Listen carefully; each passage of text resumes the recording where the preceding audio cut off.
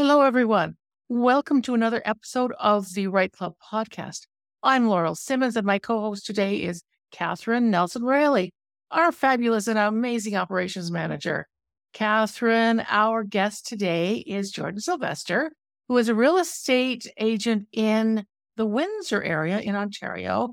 And wow, I didn't know anything about Windsor, to be honest, and he really opened my eyes about what's going on down there. Lots of economic information, lots of information about the development of neighborhoods, the plants that are being built. So, if you're interested at all in investing in that area, this is a really worthwhile episode because you'll get lots of tips.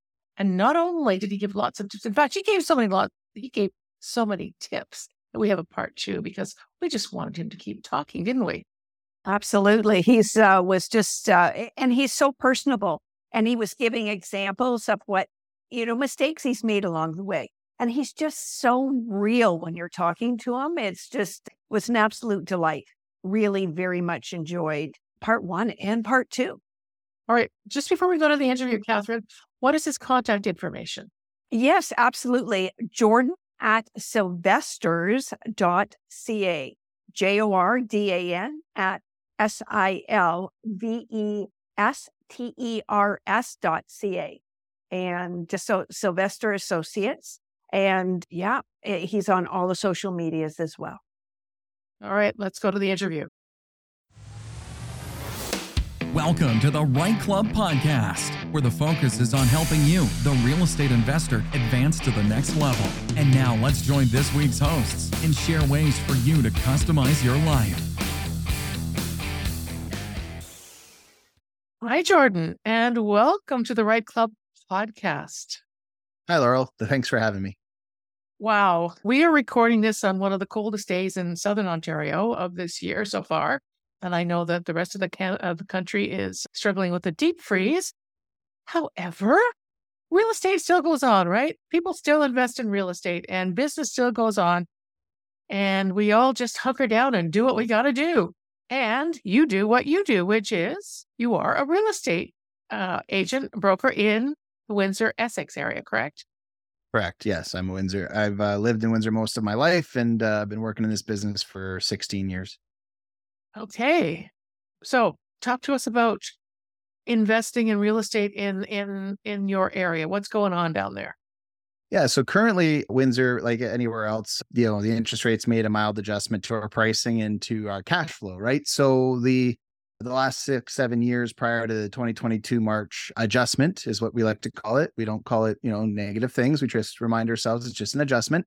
But realistically, when we're looking at it, the current market still allows for you to find at least neutral, maybe still some cash flow if you're willing to do the in-law suite, the basement reno, the additional dwelling unit on the property. There is a lot of opportunity down here still with our pricing being highly competitive compared to other parts of Canada. Again, with the change, before you could flipping is still an opportunity. You just have to be much more cautious as you purchase. Because unlike before, where the market just sort of helped do some of the heavy lifting for you by going up every month, now you have to really make sure your models and plans are based in facts, not in theory of change. And if anything, you want to adjust for possibly a slight downturn instead of an uptick. But I think right now, as we've seen over the last, I would say 6 months, we've seen fairly level trends throughout most of the real estate market, which allows investors to start to, make better and more finite decisions around really simple prospects. So if the interest rate's going to drop a few percent, that's fine. But if it stays at 6.5 with your B lender or whoever you're using for your, your growth plan, a lot of times you just want to make sure that number continues to work. If it goes to 7, it still works. If it goes down to 6, great. If it goes down to 4, amazing. Because then you're just, your cash flow goes up by $300-400 a month. No one's going to complain. But you want to make sure that when you're making that first investment, even down here these days, cash flow is the primary target I recommend to my clients because, again, we're not sure how long the equity build will take after the adjustment. We do know over time, we'll definitely get back. It's just you can talk to 7 or 8 different people and you'll say 2 years, 5 years, 10 years. Nobody really, has their crystal ball completely clear yet. I think we're going to move quicker than expected just because I think the overall market is still stable and moving forward. which is a nice adjustment after the last year we've had. So, What kind of properties are investors looking at right now? And by that, I mean, is it single family homes? Is it duplexes, triplexes, bigger than that, commercial? Like, what's the general feeling down there? yeah. So again, a lot of my clients, we deal in single family. We have a lot of them are now looking at multifamily as really the only cash flow option. It's really difficult to just go buy a single family home and then turn it to cash flow with one tenant. The other option, of course, we have is short-term rental slash Airbnb, but there's a lot of policies and procedures that have come in regarding any short-term style rentals. So again, working with educated realtors around ideas that might be able to get you into those similar type of cash flow situations. We have the college, we have the university here. So again, that's what a lot of people are looking at. Again, the student rental, trying to find a way to squeeze that extra cash flow out of a project. If you're trying to do, the flip is still most predominantly in the single family market from what I can see. But if you're going to go to the hold, a lot of people are looking at duplex, triplex, and then, grow from there. And then you're working off cap rate. Once you get into 8, 9, and or show, a lot of times it's going to be a cap rate situation. So what the current rents are, what the potential rents are for value. And we're finding that a lot of people seem to be, again, on the commercial side, it's still rolling. There's a lot of people looking to invest in the commercial side, industrial wise. Office space, I think, is still a little light. But from the residential side, again, with multi-units, and you can start to get into the cash flow situation, you're going to buy off of that versus single family, which is bought off of emotion more by the average public. Whereas, investors like myself and others, we look at the bones of a property and we're like, do these bones allow us to make the cash flow we need or the flip or the project profit we're looking for? Versus, right now people are just looking for housing, and housing is difficult, whether you're a renter in this current market or whether you're a homeowner and you're like, man, how could rents go any higher? It's like, well, if somebody's going to buy a house and let you rent it, if you look at the cost on borrowing and you look at the way that most people, purchase these properties with 20% down and you put all that together, like when you realize that their mortgage payment used to be $800 and now it's $1,800, right? That's a fairly drastic adjustment for when it was 2% and now it's 6.5%, for them to be able to then rent it to you for anything less than 25 or 2,600. And that you're talking smaller homes again. So again, if you're investing, if you have a way to invest in single family with, singular tenancy, that's amazing, but you'd have to buy that at a pretty good rate these days. Whereas multifamily still, of course, as always, runs on a bit of a different metric. Again, cap rate just follows where the interest rate kind of goes. And then one of the best things I've heard recently is you're dating the rate. So in Canada, unlike the US, you only got to lock in for, anywhere from 1 to 5 years, a lot of times with your lender. And so you can date the rate and then hope that in a year or two. So if you can get to neutral cash flow, I've recommended to a lot of my investors, neutral cash flow is not a bad thing because odds are we're going to see the rates come down, but it's still a risk. But if you're going to date the rate for 2 or 3 years, and then all of a sudden, the thing will cash flow because maybe it'll be at 3.5%. I don't think we'll be back in the low 2s, but you never know. Are you finding that people who do go or out, and I guess just investors who go after single family homes or even say a double, are they looking at renovating the property so that they can bring more tenants in? Yeah. One of the biggest things I've always done, which is the mother-in-law suite reno or the true duplex reno. It just depends on the height of the basement and some of the other options. Again, with student rentals, we have rules that we have to follow, safety and all of those things. So you're always making sure that you are accommodating. So the tenants, of course, are in that position. But if you can add value, you've got basement height and those things to be able to put another unit in the property and then increase cash flow, it's usually the most effective way.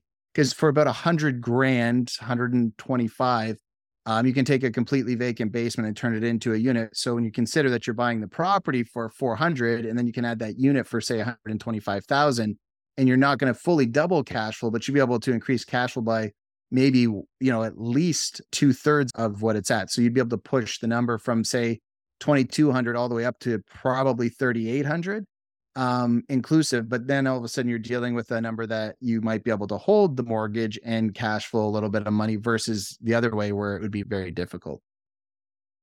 And the municipalities down there are making it easy or okay for investors to do that, because sometimes that's not the case. Although certainly the provincial government is encouraging municipalities to provide housing density, correct? Yeah, so the ADU, right? The additional dwelling units, those can be basement units, those can be, garages conversions. They can be from scratch depending on the size of lot you have. Of course, there's still certain rules and regulations. The biggest thing is going to be is dealing with the city bureaucracy. And that's my opinion. Like every time I've had to deal with the city, the timeline it takes to get something done is not measured in my version of as an investor. I try to avoid them, not because I don't want to follow the rules, because the rules take too long to process. And so for me, again, everybody's out there, you know what, if you're going to do, like, if you want to be able to, again, get the money out of the bank, you have to go through the proper processes, go through the proper things. I know they're trying really hard to incentivize the municipalities to reduce the amount of time it takes to get things done, and start to, move at a faster pace so you can go in and get a project done in 3 months instead of in 6 to 8 months like it currently takes in some situations. And so again, if you're owning your own home and you're looking at adding value, I recommend that basement unit, putting in some of those things, doing it with egress windows, doing it with proper drywall, doing it with proper electrical and plumbing, like making sure you're covering all those bases. And again, when you're dealing with the city, if you're going to, then just understand the time delays that might exist. And that's for leaning on some people who've been through it. If you're an investor and you're starting out, or you haven't dealt with the city of Windsor or LaSalle or some of the different municipalities, because each one's a little bit different, make sure you talk to somebody who has dealt with them recently and verify the timeline. Because if you're like, oh, this is a 6-week project, that's great. And then you have the time that the city takes to approve the different, aspects of that. So again, most of the people I know who are doing renovations usually stick to more cosmetic level renovations than they do to anything that requires city approval, and try to avoid the permits necessary, and do a lot of the more cosmetic stuff where you're allowed to change a kitchen without approval. You're allowed to floor and paint and do some of these things where you don't need necessarily to get permits. And just knowing what each city has their own bylaws, verifying what you are allowed to do yourself and what you aren't. When you hire an electrician or you hire a professional, what they're allowed to do without permits and what they aren't. It's just so you know what, if the city comes knocking or there's a situation and you've decided to do something, that you're in a position where either A, you have really good photos, which is a recommendation I make to anybody anytime you're doing a renovation in case they do ask for them, or B, that you don't want to have to tear something apart that you've put together. Otherwise, what was the point? So You made a really good point about City Hall. And I believe we have, Catherine, I think we've spoken to people who told us that if you really want to get ahead with City Hall, don't wait until you are actually at the beginning of the project. Get in there ahead of time and get to know people, right? This is all about people. Yep. Yeah. If you know the right people, whether that's lenders, whether that's the people there, whether that's the right contractors, whether that's the right people who've already done what you're trying to do, right? Like the people who have the shortcuts. So if you don't have the relationship, find someone who does. So the game that I've learned is, depending on what I'm doing, I always try to go find somebody who's either already done it or done something similar and has the ability to help you get through those roadblocks. Because if they have relationships, you can lean on them, right? Make good relationships with people who have good relationships. That's the whole game of investing. Really does come down, in my experience. It's there. You can hustle, or you can just spend a lot of time making really good relationships. And then when opportunity presents itself, you're there because they're looking at you going, this is a trusted person. I know they're going to do what's best for the person that I'm putting them in front of, whether that is the realtor side or the investor side. The reality is, when you create high level trust with people, they respect you, they trust you, they know that if you can help them, you will, vice versa. Then when you need their help, they're more than happy to return the favor. So. Yeah, exactly. And I think it's human nature. If you're friendly to someone and you help them and you create that relationship, as you said, then there is a quid pro quo. And it's like responsibility and friendliness and everything else does grease the wheels, right? It just makes it easier. It's, if I say to you, Laurel, go do this. If I use that term with you, you're like, go do what? Right? Like, you're like, okay, let's try that. If I say, hey, Laurel, can you help me with this? I just really need someone. I'm in trouble, or this circumstance presented itself. I really don't have an idea. Can I pick your brain? Do you mind giving me 15 minutes of your time? The odds of responsive yes are so high, because most of us who have learned things in our lives, who have gone through circumstances, we love the opportunity to take our lessons that we might have had to learn the hard way and give people the cheat sheets if they can learn and listen to us. The thing in life that I love is that the more you learn, from your own experiences and from the experience of others, like when I get the phone call, I may not have the answer, but I might know the person that does. Right. And that's, like you said, having all these people in your world matter. And when you know the right people, you don't have to be the person who knows everything. You just need to know the people who might know. And when you know that you may not know, and you know they probably don't know, but they might know the person, right? How far down the chain does it go where you run into these people who say, hey, or the worst is when they say they think they know and they try to give you advice, but it's not the correct advice. Just get to the source. And that's why with the city, with lenders, especially, I find lenders are one of the people that if you can create great relationships, whether that lender can work with you or they have somebody else they know, those are the big ones where they really help you boost your ability to invest and grow in the market. And then if you're dealing with the city, again, any relationships you have, anything with the local, local charities and or local sporting, because a lot of them sport their kids or they themselves are investors in the sporting reality to try to grow their brand, just like we do. As in politics, I guess is maybe not the brand, but I think in my head, that's how I see it. It's like growing their own brand. Then you lean with them and you try to support them where you can. So again, it's the back scratching, right? Hey, you help me, I help you. And that's, I think, how most of us try to live our lives. It's not, how do I get something from you? It's not the mindset. It's how do I help you? And knowing that at some point, hopefully together we can grow and become better people. What areas in the Windsor or the municipality are up and coming? Because I confess, I just realized I don't think I've ever been to Windsor. Not ever. Not ever. Have you? Well, you've had to at least driven through it to get to Detroit, right? Once. That's true. Probably a lot of times as a kid with my family, but yes, that's true. I did drive through Windsor to get to Detroit, but I've only done that once as an adult. So I really don't know the city very well. In the downtown core, is there a lot of development? And in relation to the university, because you mentioned students, I mean, yes, there's University of Windsor, right? And that is an opportunity, student housing. Yeah, so we have the bridge going in right now, the Gordie Howe Bridge, which is they're diverting most of the truck traffic out and around out of the downtown or by the university itself. There's an area called Sandwich Town or West Windsor, depending on what you'll look at it. And that's a neighborhood that's been dilapidated for a long time. One of the owners that owned the bridge at one point bought up a lot of the property and then it all got boarded up because he wanted to do stuff the city, of course, didn't. So it really put a blight on the city. Now the benefit is that whole neighborhood is being rejuvenated there with the other bridge going in and the things that are coming up over in that scenario. The whole neighborhood has kind of got a revitalization. We've got a lot of pubs down there that are really cool. It's trying to rev the safety and the lifestyle down there. The other area of the city that we have is Ford City or Drouillard area. Again, for a long time, that neighborhood was pretty dilapidated and has a bad rep for danger or whatever you want to call it. But again, same idea, putting in there's a new Coney Island that just opened up over there. They keep getting these new startup pubs and different ideas and all these cool shops. Like there's a bar where you go and they're literally, you just walk up, they've got a tap thing, you go sit outside or you sit inside in the temperature like today, but they've got like a food truck out back, like just really cool ambiance. And so they're really trying to reinvest into some of these more downtrodden neighborhoods. And that's really cool to see. So as an investor, and those neighborhoods are starting to rebound. Now there's still areas of any, in any city that are still questionable for the investor to say, hey, here's those lines, right? And so as an expert of this area, I know block to block, from one block to the next, you can talk about $100,000 difference in value based on one street. And you're like, how is that possible? It's just the location. And within 6 blocks, you can go from $1 million in Walkerville to Drouillard. And you cross Walker Road and now you're in a different area. So Windsor is an old city. That's the other thing people have to remember. This city is extremely old. We're a border city.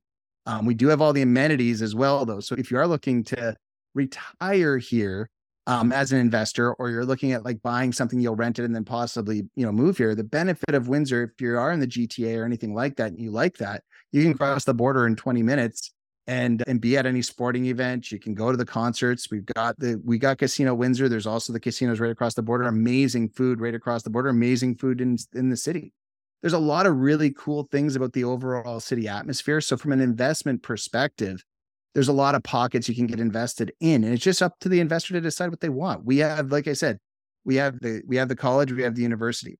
We have short term with the battery plant being built and the bridge still being built. We've got your normal, your normal, what I would say, ODSP / welfare or guaranteed income.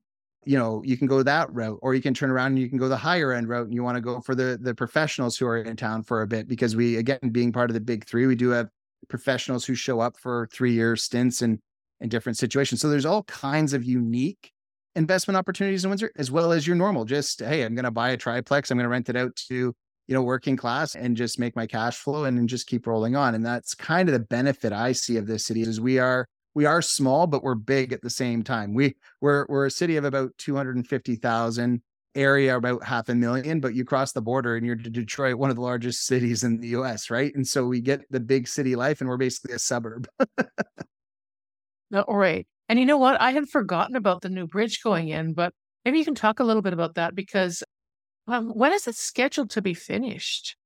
So it's supposed to be opening 2025. As always, there's a chance it's 2026. But like if you, when I leave my house, I can actually look over and see, and you just see the two pieces of the bridge getting closer and closer together.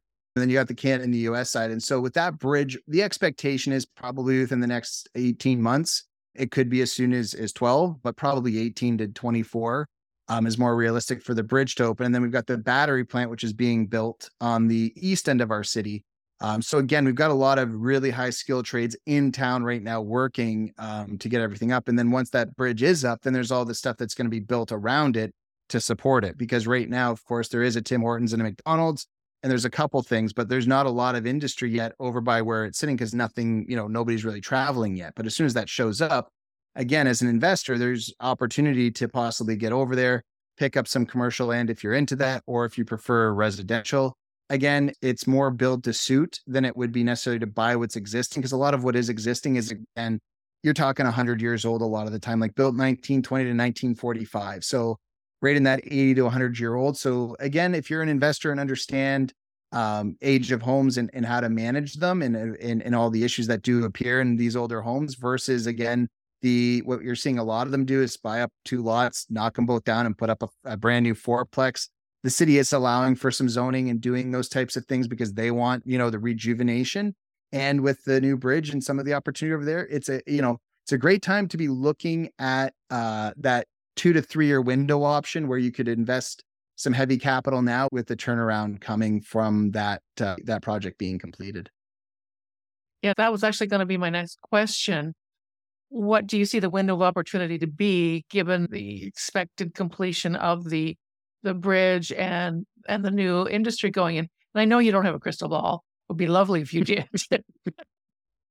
Yeah, I think it comes down to so again, as an investor, if you're a land investor, so if you really like to buy land or you're a speculator, then I think it's a great time to speculate. Like you're looking at a window where in the next 3 years, there's a lot of things that could really increase the cash flow of the average, person in the city. When the battery plant opens, that's 2,500 jobs local, right? So when the bridge opens, it's not going to be this, it's more jobs, but it's not in the same light as that. But when you see that and you have all this temporary work in the short term, so if you do buy some of these properties, do some short term or, defined by the city. So you want to verify the terms, but you want to be able to do these shorter term rentals with these guys while they're in town, make that extra cash flow because they get it per diem and you can do pretty well there, and then turn around and then possibly demo after the fact once they're done and build for the incoming group who are going to be coming into town to actually work at the factory. Because again, 2,500 jobs, I'm sure Windsor can fill some of it, but we're going to need people coming down from London, Toronto and other locations to come and fill some of the jobs locally to support. Because we have Chrysler, we've got Ford, now I've got the battery plant. Stellantis, which is Chrysler, just did their massive renovation on their building, and there's a lot of stuff going on there. So there's so much kind of going on local that right now, exactly what that looks like for the servers, right? So I always talk about that. Like there's a lot of extra people in the city, and there's in the place you want to check to see if they're doing well. It's all the bars, all the breakfast places, right? So where everyone goes first thing in the morning and how the tips are going and where everyone's going in the afternoon to blow off some steam and where the tips are going. Because when the tips and the money's flowing into that portion of the industry, that means the rest of the economy is probably doing pretty well. Oh, that's a really good, I think, tip. I guess I have a little pun there, but yeah, I hadn't thought about it, but you're absolutely right. If the servers, the hospitality industry, if the tips are flowing, as you say, that's a really good indication of the general economy. Because if people don't have extra money, they're not going to go into those bars and restaurants and do whatever they do, right? Exactly. Okay. And student housing, is there a shortage of student housing in the city? There isn't. So with the transition over the last year, I think students were able, because of the amount of adjustment with the rates and everything, there was a limited amount of student rentals. So our student area expanded probably, in my opinion, probably almost 40% further than it used to. So you'd say about seven to 12 blocks further away than you would have expected. So stuff that if you would have said, hey, Jordan, I'm buying this and it's university rental in 2008, I would have laughed and been like, no, that's nowhere near the university, dude. Like if you're buying university rental, you need to be within these 5 to 7 blocks. And then all of a sudden, like it expanded right into basically our downtown core. Anything that basically a bus could get you there, because so much of the market was so flooded with just trying to get transactions done in real estate that there was a lot of people were being displaced out of their rentals into home ownership because interest rates were so low. Now that we've shifted, now there's a lot more vacancy reappearing. So again, you would say it's tightened back up, probably back into that 8-9 block radius of the university instead of that 12 to 15 block radius extending out. And so with that, there's a good opportunity to be investing. But just as a reminder, if you're buying on the edge of any investment area, right? So if you're right on the outskirts and if something changes, then all of a sudden people can get closer. They will. No different than the battery plant. It's on the east end of the city.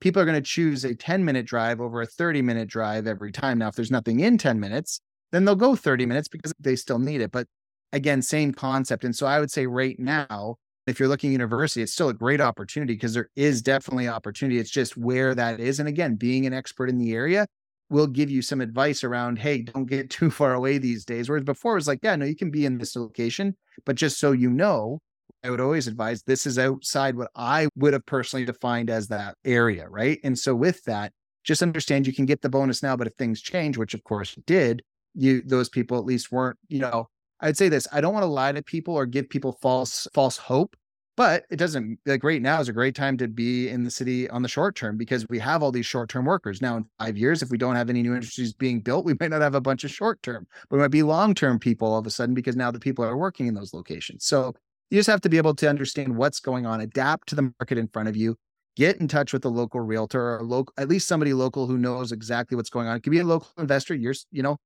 can buy private, it's fine, but make sure you know where you're buying, what you're buying, because there's a lot of people who have a lot of opinions. And the difference between a random person and me is I have an obligation with my license to be honest and truthful. And not that I wouldn't necessarily be anyway, but I also know what's going on because I'm actively involved in the real estate market as well as actively involved as an investor.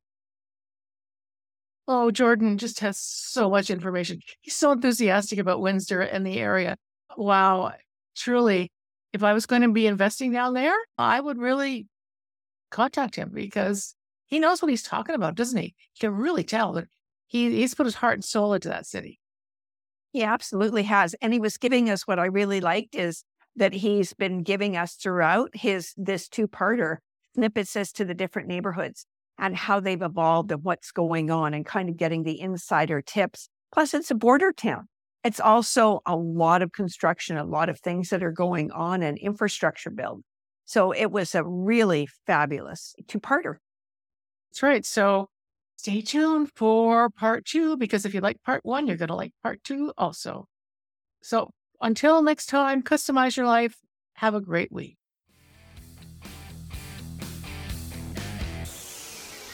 Thanks for listening to the Right Club Podcast, where the focus is on helping all levels of real estate investors advance to the next level and help you customize your life. Be sure to tune in next week at rightclub.com/podcast or wherever you listen to podcasts. And if you get a few seconds, please rate the podcast wherever you're listening. It helps the show get noticed by others like you, and we truly appreciate it. And don't forget to subscribe.